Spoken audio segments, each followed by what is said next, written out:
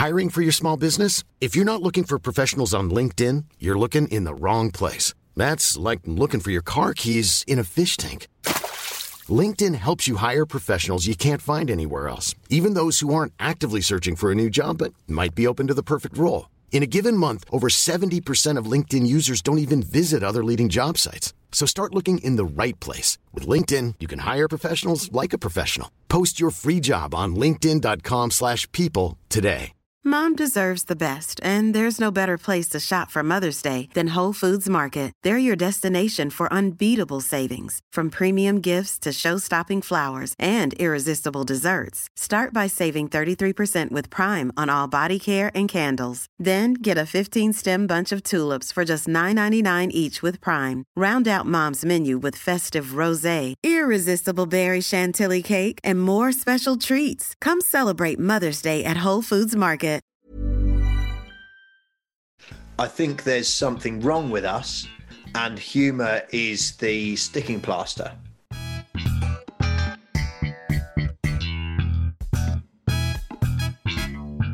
Welcome to the Humourology podcast with me, Paul Barros, and my glittering lineup of guests from the worlds of business, sport and entertainment, who are going to share their wisdom and their use of humour. Humourology is the study of how humour can dramatically improve your business success and your life. Humourology puts the fun into business fundamentals, increases the value of your laughing stock, and puts a punchline back into your bottom line. Please remember to like, subscribe, and leave a review wherever you get your podcasts. Our guest on this edition of the Humourology podcast is a true Renaissance man. He's one of Britain's finest comedians and broadcasters, as well as performing in the West End in The Railway Children and Monty Python's Spamalot. In front of the camera, he's a regular on TV in shows such as Live at the Apollo and Have I Got News for You? Radio 4 has become his second home with hits such as The Now Show with Punt and Dennis, and he has written and recorded 3 series of Giles Wembley Hogg Goes Off. His multitude of media credits are all underpinned by an almost magical mastery of mirth. Marcus Brigstocke, welcome to the Humourology podcast. What a delightful introduction, Paul. Hello, mate. Hello, mate. How are you? Yeah, not bad. Muddling through, you know. Under the circumstances, I'd say everything's great. Well, the Jesuits say, because I like to start off with the Jesuits, as you know. Best place. Give me a child of 7 and I will give you a man. Was the young Marcus already interested in humour? Yeah, no, I was, yeah. I mean, I had an ability as a kid to remember chunks of script from things that I found funny.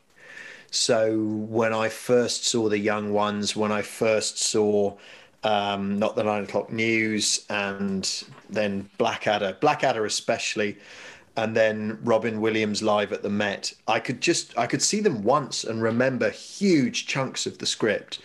And in terms of my own comedy, yes, I mean, I was able to do impressions and accents.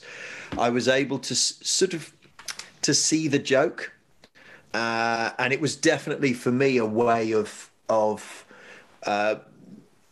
sort of getting recognised, having a bit of popularity. I mean, simply put, mate, I wasn't terribly good at anything else. I wasn't sporty. I wasn't really academic. I certainly didn't behave well, but I could make people laugh, teachers included. So yeah, it's always been there. Do you think it's inherent? Because as a psychologist, I'm trying to get to the root of do you have to hear the funny? Do you have to feel the funny? Is it something that's inherent from a very young age? Look, this is a wild stab in the dark, but honestly, what I think about that is no. I think there's something wrong with us, and humour is the sticking plaster. Now, when I say something wrong with us, that needn't be catastrophic. It needn't be terrible or even negative at all. But there's something wrong with us. I mean, there's a need there. Or in my case, for example, I'm dyslexic, so I found reading very difficult. And I was able, in learning to read, to see words in a rather different way and see that how they stuck together. So puns are always very obvious to me.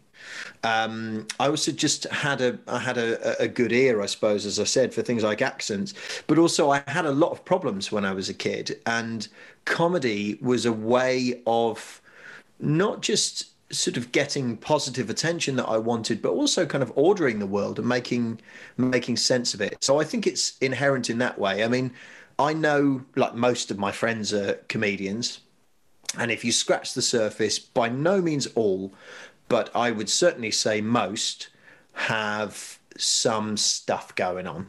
You could say trauma if you wanted, but I mean, that makes it sound rather more dramatic and negative than I intend. Yeah, well, I'm interested from a psychological standpoint, that because obviously having worked with comedians most of my life, I know that. But I'm wondering if they're any more sort of traumatized than everybody else. They've just found a different outlet for it.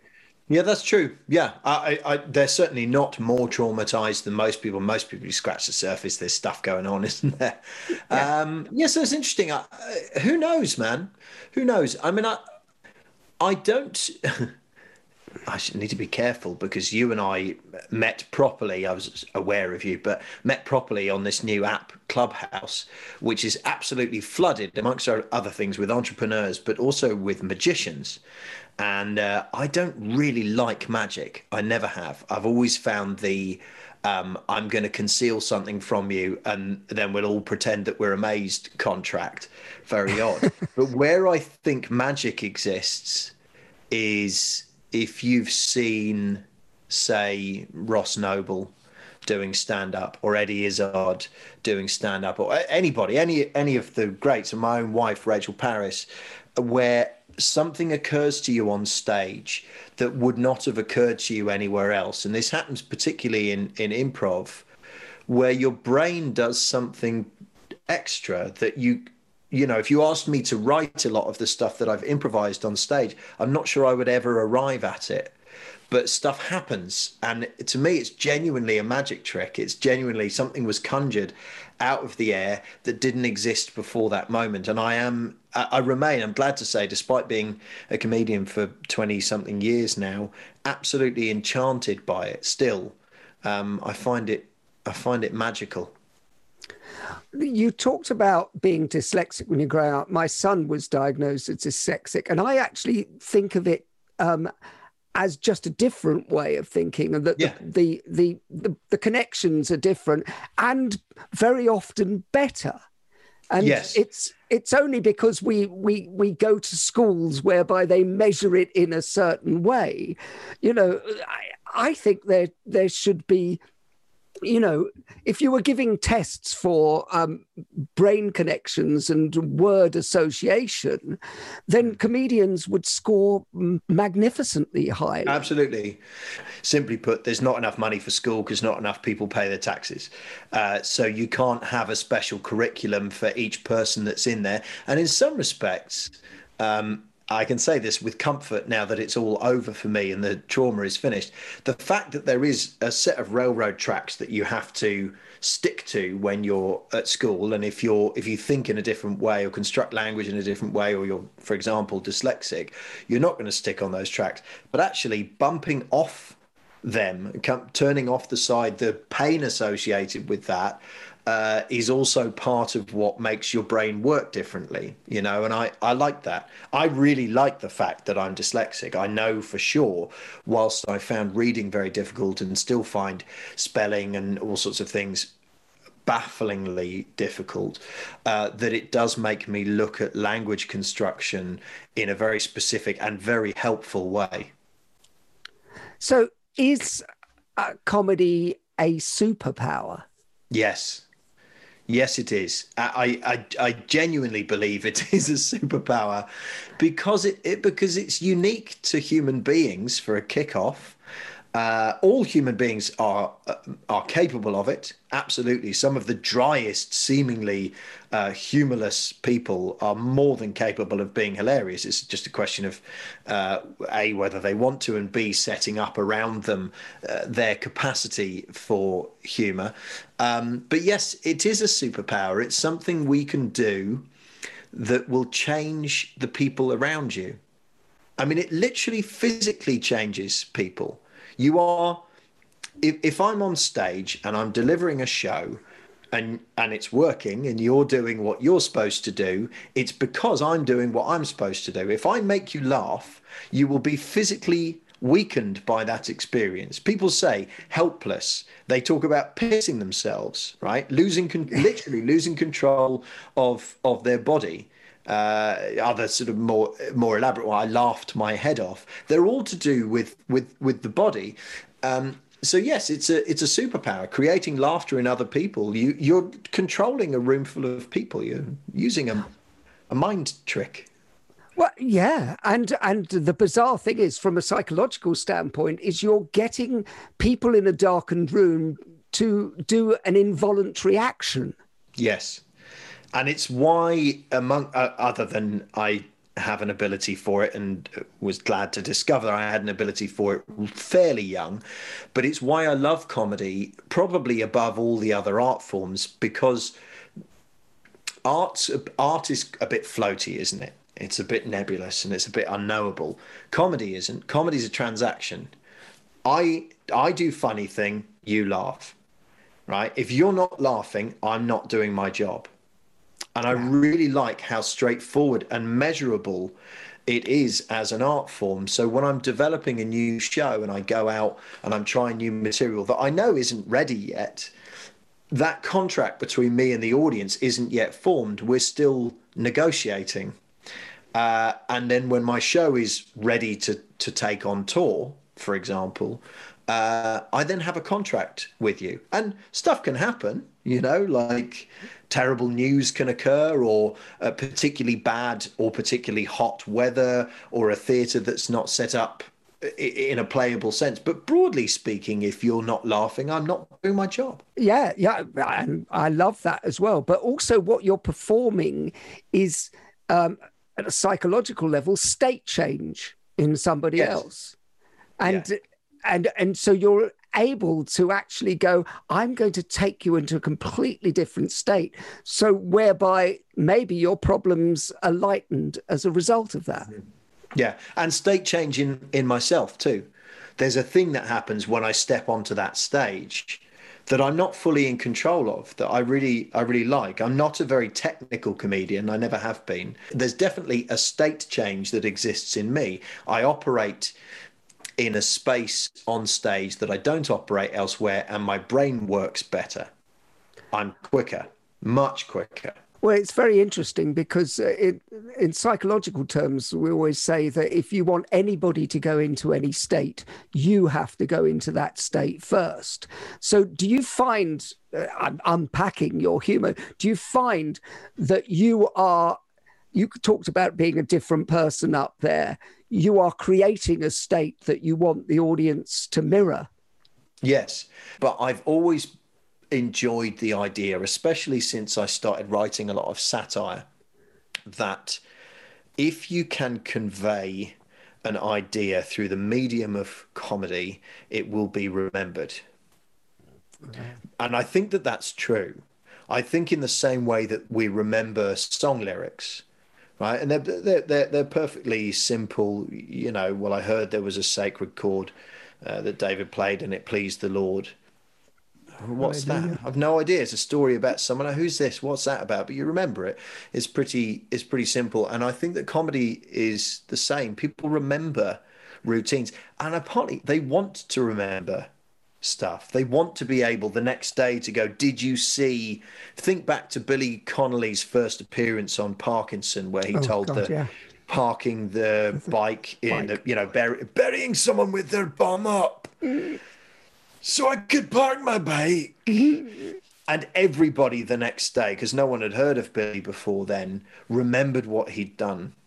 And obviously that was a story about burying someone with their bum sticking out of the ground. So fine, not satirical, but plenty of other stuff is, you know.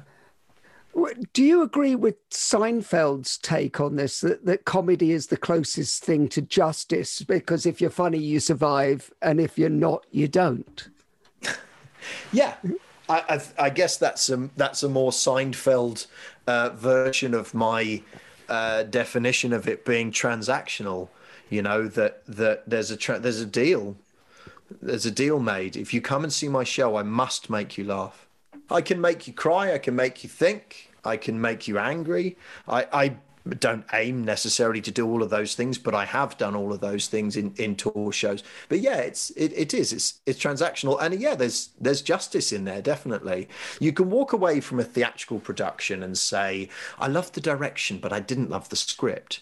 I loved the story that they told, but I hated the costume, and blah blah blah. And you know, you can certainly say the same about comedy, but really, the only thing anybody's talking about when they leave a comedy show was it funny or not? We both played the Comedy Store, but you know, a room full of Comedy Store people smiling. It's just about the worst thing that could possibly happen, isn't it? It's awful, especially if the smile is sympathetic. It's the worst. It's the worst. Silence is the worst thing. I will take aggressive heckling any day of the week over silence. And these days, with regret, people's attention spans are arguably shorter. Although I say arguably, and I'm not totally convinced of this. Oftentimes, it's not that their attention span is short, but people are used to sharing anything they've enjoyed. Right. So a good meal, a good cup of coffee, a nice walk, a dog you own, a cat, a nice outfit, capture it, share it, tell people.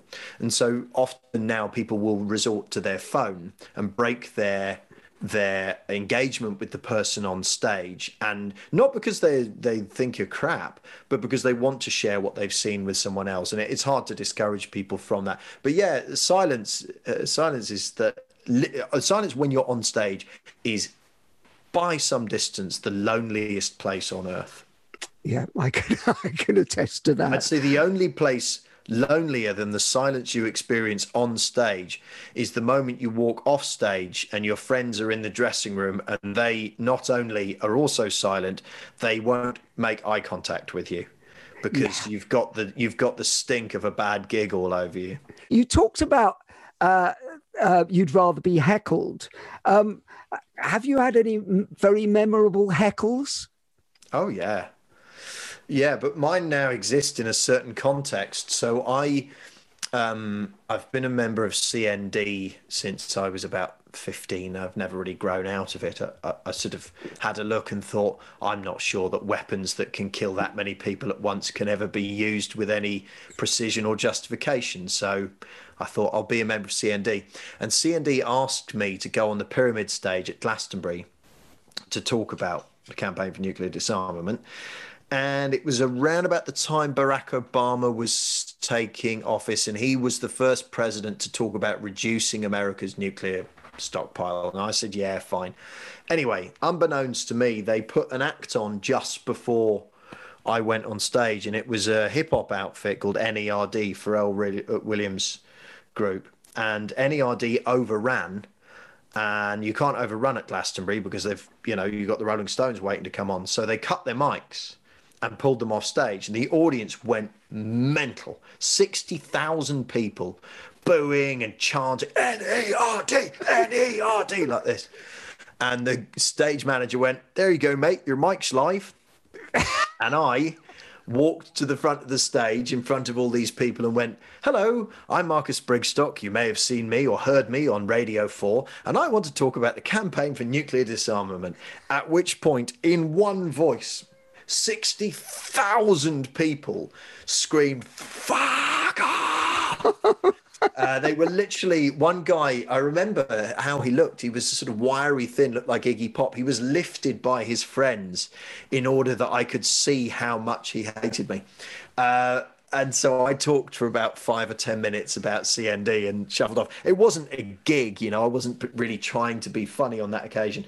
But since then, all heckles have existed in the context of, mate, I've been booed off by 60,000 people. I mean, this is your tell us a joke, your mum. It doesn't, doesn't amount to much. Well, a lot of our listeners are not in comedy. So what advice? I know, it's shocking. What advice would you give to people about dealing with hecklers? Somebody who has to get up and make a speech at a business event or a wedding. This is easy. It's easier than everyone thinks. So the number of people who ask me and all of my friends about a best man speech, that's the one. Yes. That's what people come to you for. I've got to deliver a best man speech. What shall I do? What shall I do? And you go, well, what do you want to do? And they'll always tell you the same thing. They'll always say, I thought I'd get up and call the groom a bit of a twat. And then I'd say how many people he'd shagged. And then I'd mention the time he crashed his car. And I give them the same advice every time. I say, get up at the beginning of your speech and tell the audience how much you love the groom. Tell them, this is my dear, dear friend, and he's asked me to be his best man. And I am so happy to see him here today doing this beautiful thing, marrying someone who he loves, who I'm coming to know and who I love. And it makes me so happy, right? That audience will allow that best man to be the least funny human on earth. Dry and I'm talking about someone then trying to be funny. It couldn't matter less. So the advice is simple. It's be nice. Be nice. I'm not always nice on stage, but I am when I first come on stage. I'm filled with a genuine love and gratitude for the people who have come to see my show. I am overwhelmed that they might have chosen me. And there's no bullshit here. I mean this. And in fact, it's something that over time, I've actively connected with. I write a gratitude list every day and I do a little gratitude thing just before I go on stage. It makes all of the difference. And I would say if in business you have to deliver some sort of speech and you think there's some expectation or requirement that you might have to be funny, be nice first. Because if they don't like you from your first few comments, you'll never get it back. If you get up and you think it's fine because you know Janet, who's introduced you, she's head of HR, and Janet's introduced you, and you and Janet go way back, and you've always had this thing about that she wears the most awful shoes, and you get up and you go, thank you, Janet, and may I say, what an appalling pair of shoes. Well, as far as the rest of the audience are concerned, they've just seen a man say something really shitty to someone who they quite liked, and they don't know the context. So don't do it. Don't fall for the trap that slagging people off is going to make you popular. Ricky Gervais can do it. He's already there. Fine, leave him to it. You can decide whether you like it or you don't. Be nice first.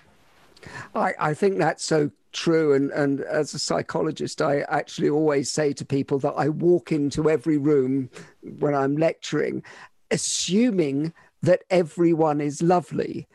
Absolutely, that's true. I mean, sometimes as a comic, you're waiting in the wings and you can see that a section of the audience isn't lovely. You can see the stag do who've misjudged it and got pissed too early, and they've shown up and they think that throwing things or being obnoxious or talking while an actor's on, not heckling but talking, ruining the show for the people around them. You can see that they're not lovely, but there is still a way to engage with those people. There are lots. One is to go on the front foot and rile them up and attack them and demonstrate your dominance over them. Fine, it works, but good luck. You need to be pretty proficient to pull that off. Another is, do you know John Maloney? Yes. Yeah, John Maloney. With him for 40 years. Lives just down the road from me. He's got terrible political views, I think, but we love winding each other up on that front. John Maloney is an extremely good host for a comedy show. So if the audience gets rowdy, John's response, most people's response is to go, now we blah, blah, blah, blah, get louder. John's response is something he learned as a teacher. Just go slow and talk quietly. Yeah. Just slow it down. And instead of building the audience up to bring an act on, what he does is he says how personally pleased he is that they're there because it's a wonderful comedian and I know you're going to enjoy them. It's really skillful stuff and it works so well. And it works. The reason I mention it, Paul, is it's operating a version of the same system you just described, where he's like, I know that these people are arseholes.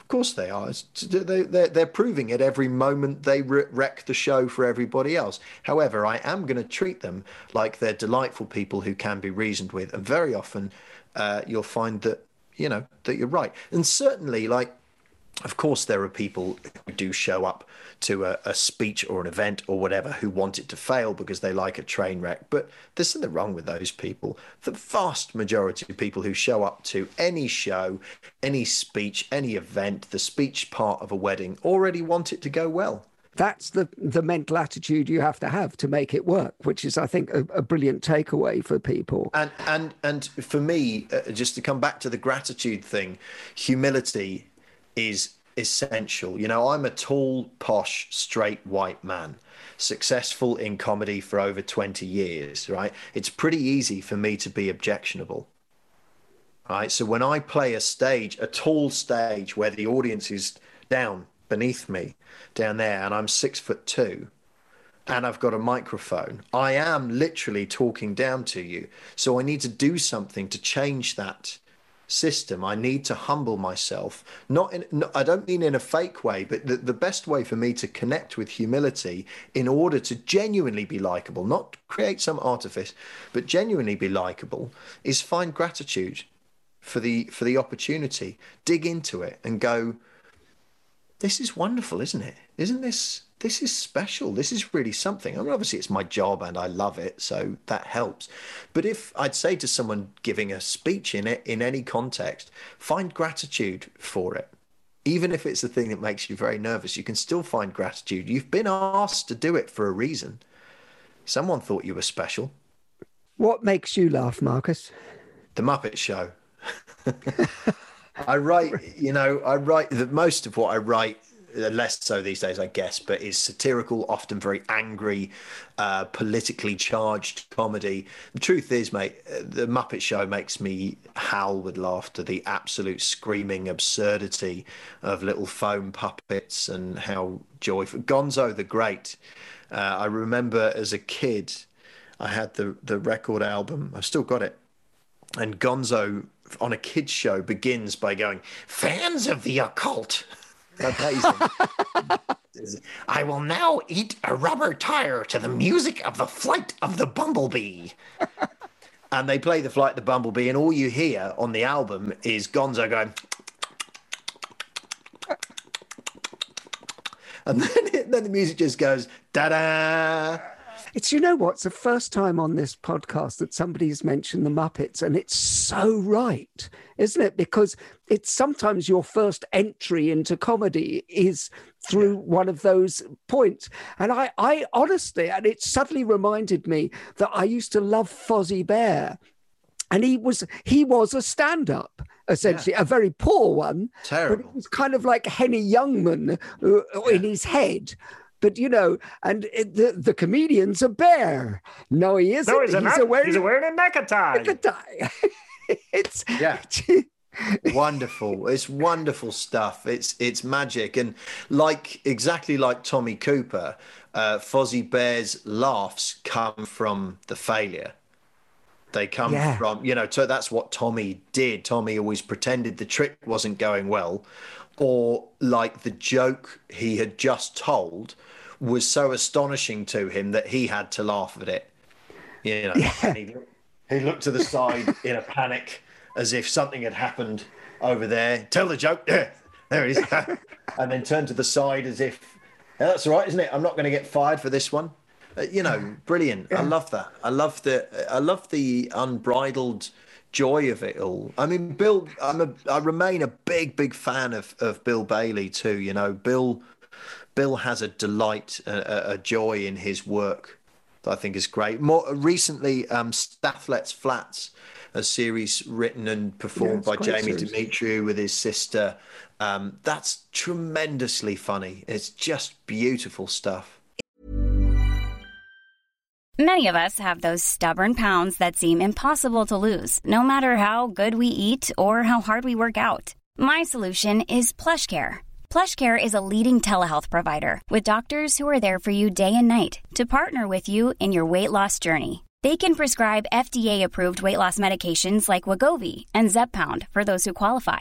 Plus, they accept most insurance plans. To get started, visit plushcare.com/weight loss. That's plushcare.com/weight loss. Mom deserves the best, and there's no better place to shop for Mother's Day than Whole Foods Market. They're your destination for unbeatable savings, from premium gifts to show-stopping flowers and irresistible desserts. Start by saving 33% with Prime on all body care and candles. Then get a 15-stem bunch of tulips for just $9.99 each with Prime. Round out Mom's menu with festive rosé, irresistible berry chantilly cake, and more special treats. Come celebrate Mother's Day at Whole Foods Market. Millions of people have lost weight with personalized plans from Noom. Like Evan, who can't stand salads and still lost 50 pounds. Salads generally for most people are the easy button, right? For me, that wasn't an option. I never really was a salad guy. That's just not who I am. But Noom worked for me. Get your personalized plan today at Noom.com. Real Noom user compensated to provide their story. In 4 weeks, the typical Noom user can expect to lose 1 to 2 pounds per week. Individual results may vary. Since 2013, Bombas has donated over 100 million socks, underwear, and T-shirts to those facing homelessness. If we counted those on air, this ad would last over 1,157 days. But if we counted the time it takes to make a donation possible, it would take just a few clicks. Because every time you make a purchase, Bombas donates an item to someone who needs it. Go to bombas.com/ACAST and use code ACAST for 20% off your first purchase. That's bombas.com/ACAST, code ACAST. Is everyone funny? Yes, absolutely. I mean, you can laugh at anybody. I mean, laughing with. It's just a question of finding that point of connection, you know? I mean, there are certainly some people for whom being funny is so far back behind so many layers of other stuff that gets in the way that it's very difficult to find them funny. But yeah, everybody's funny. I mean, I do think this. I think if someone is, you know, thinking specifically about what you do. So in business, if someone is delivering a speech or similar, or hosting a meeting or whatever it may be, and they think, I want to be funny, they may have a problem with that. By which I mean, it shouldn't really be the thing that you're aiming at. You arrive at being funny by doing other things, by listening to other people, by being responsive, by being nice, by being humble, and all the rest of it. I know that you do a lot of improv with the Comedy Store players, and I used to be a guest with the players and learnt improv from Mike Myers at the same time as Neil and Paul and everybody. But you just said the word which I think is the most important thing for anybody trying to be funny is listening. What was that? Listening. Hey, hello. Sorry, I'll get my coat. There we go. Yes, yeah, of course. And that's a question, obviously, in improv, if you're on stage with other people, of listening to them, listening to, if you've asked for a steer from the audience as to where an improv scene might go, listening to that, listening to the audience as to whether they're finding what you're doing pleasing or not. And if they're not, change. But we're talking about people in business meetings or whatever, or interactions with customers or whatever it is. actually listening doesn't just mean with the ears, as far as I'm concerned. Really true listening, or listening off the top, as it's called in psychology, is about looking at somebody's face. People will tell you everything you need to know. Like when people want to hear more, even if you just think of the eyebrows go up. Oh, I'm interested. I'd like to hear more. If they don't want to hear more, they'll furrow their brow. Listening is a much more of a process. And actually, one of the things I find with people very, very often happens is that people will talk without looking at the other person. They'll look above them or to the side or everything. And that's not where the information is. So you really need to properly engage. The first book I ever wrote, The Pitching Bible, the first chapter was called It's All About Them. Because it is. Any kind of interaction is, and that I think is where natural comedy comes from, is properly listening. Yes, absolutely. And from that, people always talk about timing. Steve Martin had great stuff on that. So good. He used to say, comedy is all about timing. And my favorite of his, some people have a way with words, other people no have way. But if you want to talk about listening, so I saw Jerry Seinfeld at the Palladium some years ago. I didn't love it. I think he's an amazing comic, but I like a comedian with a little more of their soul on display than Jerry Seinfeld.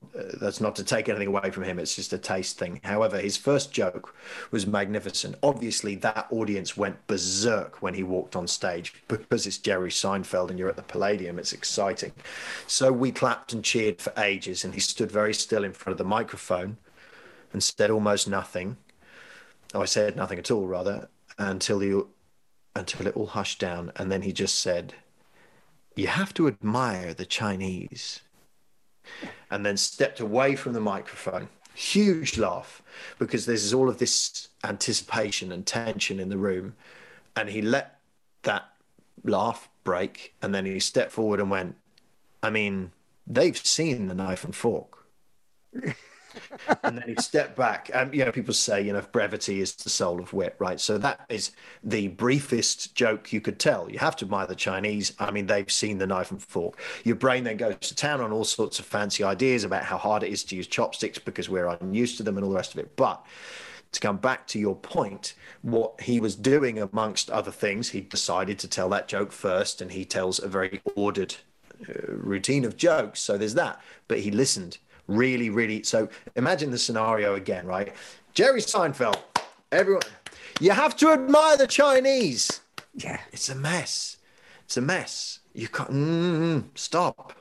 You can't do it like that. The only way you can do that joke is by listening and waiting, and then say it quietly. Stop, listen again, and go. And this, obviously, I'm making this point because as a comedian on his own, apart from the huge audience that's there. So yeah, listening is essential. So what would the world be like without humour? Totally and utterly unrecognizable. It would, we couldn't know a world where humor hadn't occurred to human beings. I mean, obviously it would be awful, but we'd have no humor to remember, so we would not have a context for it. It would be an appalling and bleak state of affairs. I think gallows humor, military barrack humor and stuff like that. Like, people always say, like, the war, the pandemic, it's a pretty rich time for comedy because it becomes more necessary. And so comedy, the magic of comedy, the fairy dust of it goes, well, I'm needed. And so the magical spirit of comedy makes itself known because it's necessary. In bleak and terrible situations, anybody who's loved and known someone who's dying will have one story at least one, about some very funny stuff that took place. And it'll be very personal, probably not funny to anybody else, but it just is. you've worked in the corporate arena a lot. You've been in companies and around. Do you think people generally in companies laugh enough? And we've been lucky to live in the rarefied air of being in show business. But do you think generally in shops, in offices, in people laugh enough? It's hard to know, isn't it?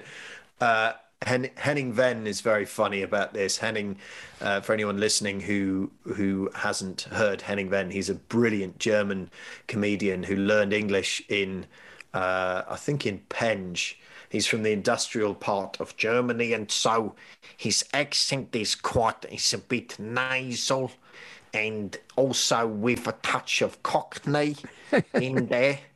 And he says, we Germans, we enjoy a laugh, but we do it after work, not instead of work. I'm paraphrasing very badly. His is much, much better than that. I think,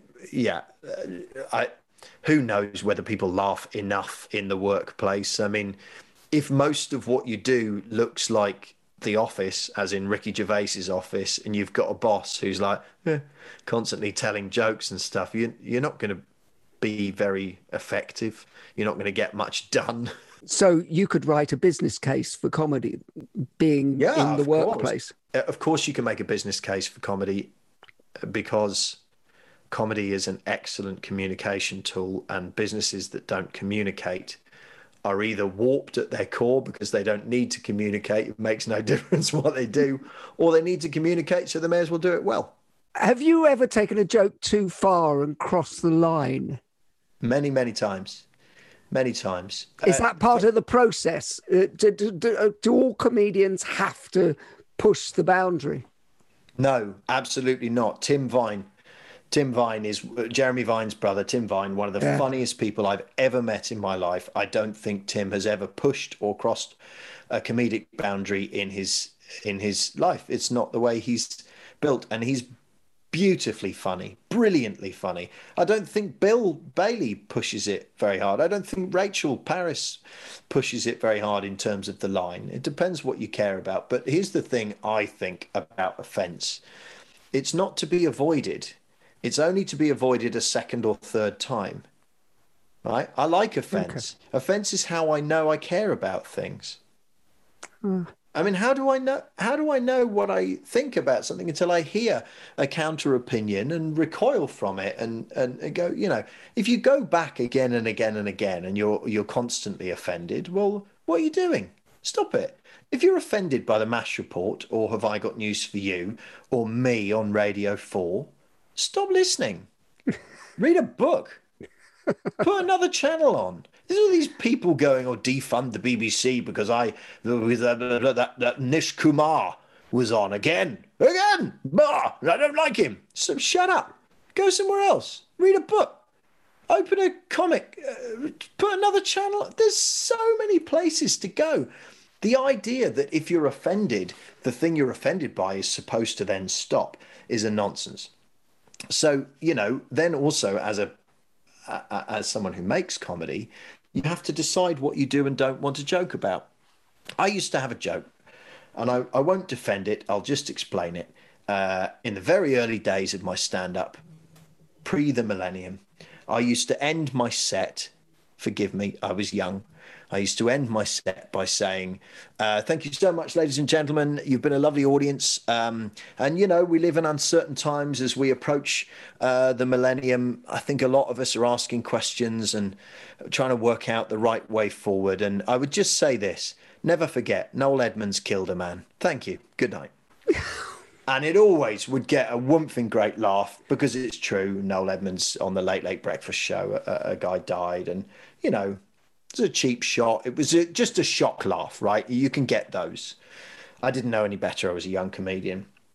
I was in a bar. I was playing the upstairs room of a pub in Winchester. After the show, which had gone great, and that joke had got a big laugh at the end, a bloke came up and said, that was my dad. And I went, what? And he went, the man that died on the Late Late Breakfast Show, that was my dad. And I just went, oh man, I'm so sorry. Like, I don't, you write a joke, it's not even a joke, is it? Like half a joke, and you think it's funny, and I don't know what to say. Can I buy you a drink? And he went, nah, and he just walked away. And I just felt like, I felt monstrous. I felt awful. And he came back about half an hour later and he said, you know what, you can buy me that drink.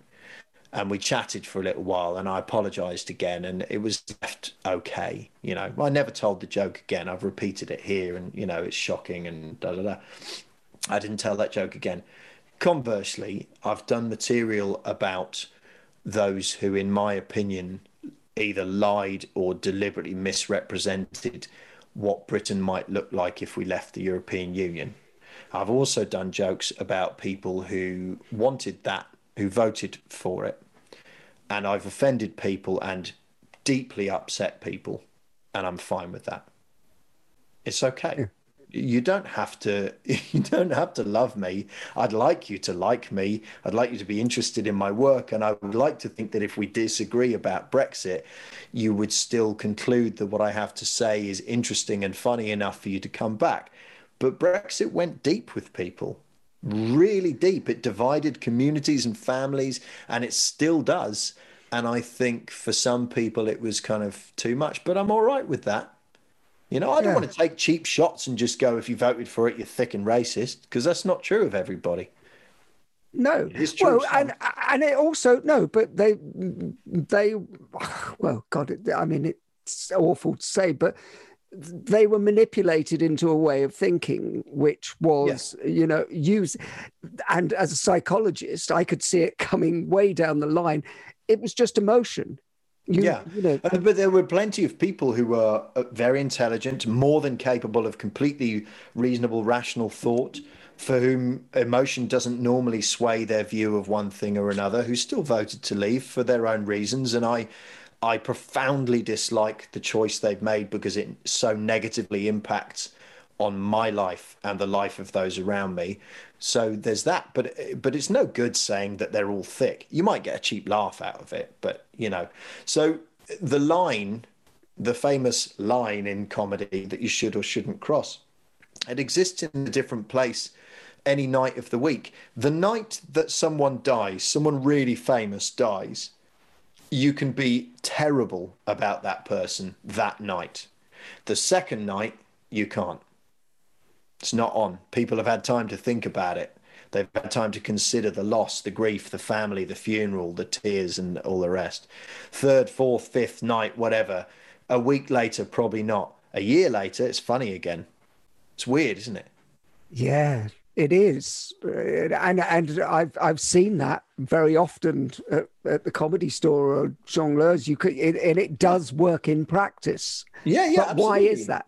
100%. Well, because any comedian or any performer who convinces themselves that what they're saying, even if they're delivering a Shakespeare script, exists with no context, is being a fool. Everything exists in context, right? At the moment, while we record this, there's a British amount of snow falling outside, right? It's crap. It's like enough to inconvenience everybody, not enough to be magical. Right. If there's a massive amount of snowfall, there'll be the standing jokes about Britain and snow and how we can't achieve anything when it snows. If, as a result of that snowfall, there's a bus crash and that bus has a bunch of children on it, none of that snow that week is funny. It just isn't. Jokes about the snow will be tinged by the fact that a bus full of children crashed and a bad thing happened. And, that existed. You only had to say New York, even, frankly, America, in the year or 2 years following 9/11, for there to be, in most people's minds, if you mentioned New York, certainly, that's where that thing happened. Well, I don't know. I did the song version of The Aristocrats, if you remember the film, and the Gilbert Gottfried bit where he's doing a roast 2 days after 9/11. Do you remember that? And and he said, "I'm sorry, I'm late, but I couldn't get a direct flight. I had to come via the Twin Towers." Yeah. And the audience just absolutely go mental and go, too soon. Oh, no. And the way he digs himself out of the hole is to tell the most inappropriate joke he could, which is the aristocrats and everything. But I just thought that's a very clear example of what actually happens about it. Context is everything. Of course, with comedy, you are looking for consensus. You're looking for the consensus in the room that what you've said is funny, but you're not really looking for consensus. There are people still who, if you said something about Princess Diana, that would go to a rather painful place for them, you know, and so it's kind of curious. But there's always a button to be pushed.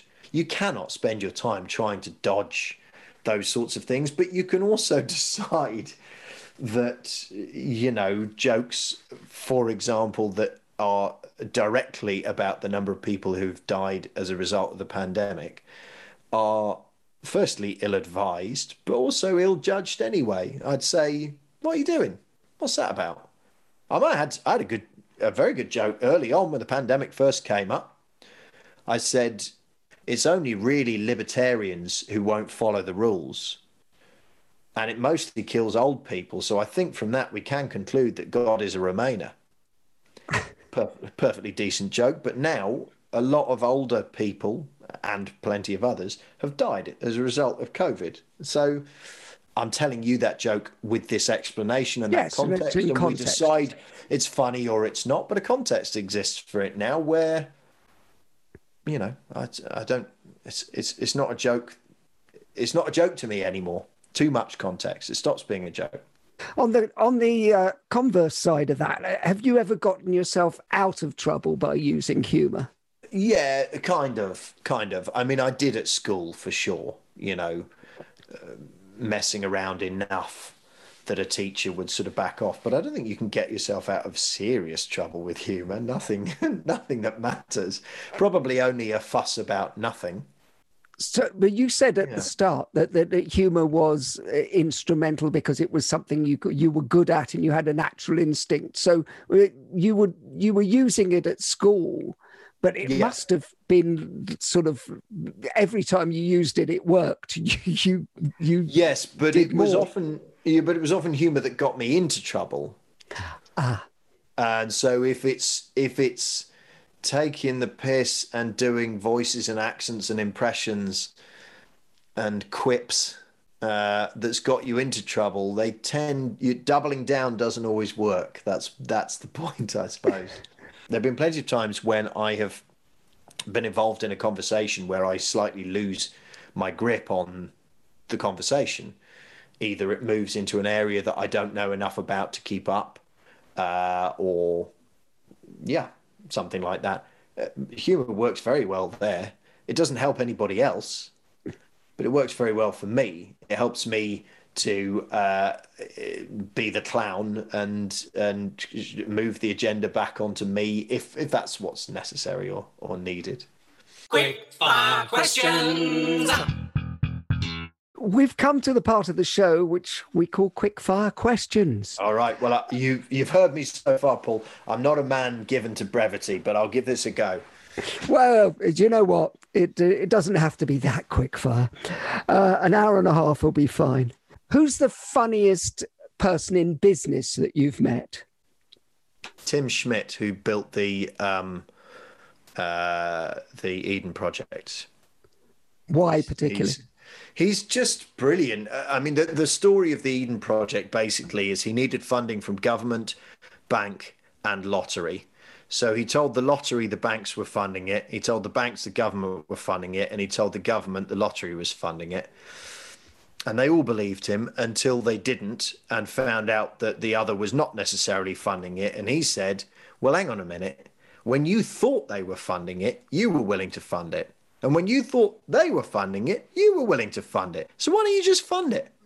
That's Tim. He's got that about him. You know, he's got a real sense of chutzpah. He's one of those people in the world who of course, he didn't build the Eden Project. You know, people built the Eden Project, a community, a group of people built the Eden Project. But to make the Eden Project happen, you need a Tim Schmidt.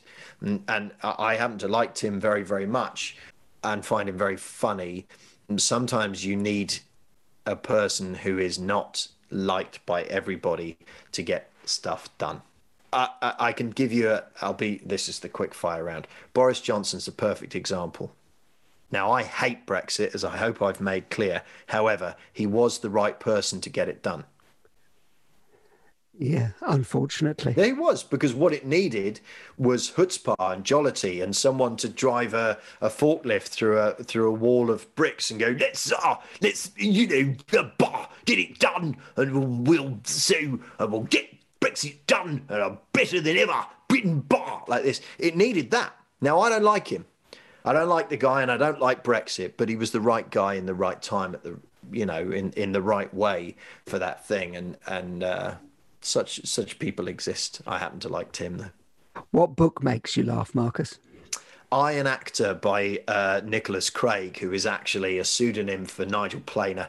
He wrote a fantastic book about what terrible wankers actors are, and it makes me howl with laughter. What film makes you laugh? Blazing Saddles. It's perfect. That comes up again and again and again with people. I have never watched Blazing Saddles and failed to find it anything other than gut-bustingly hilarious. Mel Brooks and the entire cast of that film, beautiful. I bow down before its magnificence as a piece of comedy. And my wife doesn't much like it. She doesn't care for it that much. What can I say? What word makes you laugh? Plinth. Yes. I have no idea why. At the age where... So I've got two kids, and there's an age where every time they see their friends, they put on a show. It's quite normal. Children go, we've done a show, and everyone has to turn the sofa around and listen. And I remember very, very well my daughter and her friend Madeline doing the show, and it was actually genuinely very, very good. And Alf, my son, was required to bring on and hold a sort of wreath that one of them wore over their heads. And in a moment of silence, he was only about 10, I would think, or younger than that, he turned to the audience and just went, "I'm being a plinth." And it absolutely brought the house down. So yeah, it's a very pleasing word to say, plinth. I do. I love it. I love it. Going to the other end of the spectrum, what's not funny? Bullying. I mean, don't get me wrong, some bullying can be funny, but you have to have the consent of the bullied. Comedians are good at bullying each other, but it's not bullying then, is it? Because we all kind of give our consent. Bullying's not funny. It's easy and it's cheap. And it's why I don't really believe Donald Trump's a good communicator. It's easy to do what he did. It's easy to tear things down. It's much harder to try and make something. So I don't think that bullying's funny. And that is also why a best man speech that begins with, "When this knob here first asked me to be his bloody best man, I thought, what, for this twat?" Like, it doesn't play. It just doesn't play. So yeah, bullying's not funny. Would you rather be considered clever or funny? Do you know, you gave me a steer on what some of the questions would be for this, and I read this, and it made my bumhole heel over. It makes me wince as a question, because the people that I love the most in comedy, the answer is very clear. They would much rather be funny than clever. But for me, I don't know. I think rather, for me, this is a rather ugly truth, but I'm going to be honest with you rather than spin you a line, is I don't really know. it's certainly important to me to be thought of as clever. And there may be all sorts of reasons we could go into as to why that particular thing is important to me. I don't know. I mean, there is also this. I don't think that you can be funny unless you're, I mean, funny for a living. I said, and I mean, everybody's funny, but you can't be a comedian without being clever. Even what appears to be quite basic comedy, you know, like, not that Chaplin is in any way basic, it's a very sophisticated form of humor, but if you look at the more basic end of what Chaplin or Buster Keaton did, physical knockabout comedy, there is vast intelligence in understanding why one thing is funny and another is not. So I don't really know the answer to it, but I wish I could say I don't care whether people think I'm clever, but I do. Ouch. Yeah, no, by the way, I actually think that that comedians are some of the cleverest people. The way the neural pathways you have to get to that thinking has to be right at the top of the tree. Well, even if the brain is firing on different cylinders, that it is firing at least. Yeah. And finally, desert island gags. You can only take one joke with you to a desert island. What is it? I'll tell you the joke that if it was one sketch, it might very well be One Leg Too Few by Cook and Moore. But a joke is what you asked for, and I love this joke. Did you hear about the inflatable boy at the inflatable school who was sent to see the inflatable headmaster for bringing in a pin? He said, "You've let me down, you've let yourself down, but worst of all, you've let the school down." I love that joke so much. It's such a pretty joke in its construction.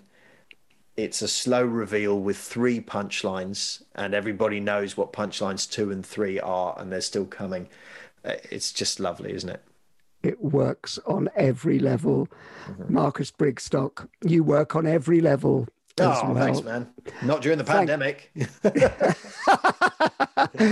Thank you so much for being my guest on the Humourology podcast. It's been a complete pleasure. Thanks, man. The Humourology podcast was hosted by Paul Barros and produced by Simon Banks. Music by Steve Hayworth, creative direction by Les Hughes, and additional research by Helen Sykes. Please remember to subscribe, like, and leave a review wherever you get your podcasts. This has been a Big Sky production.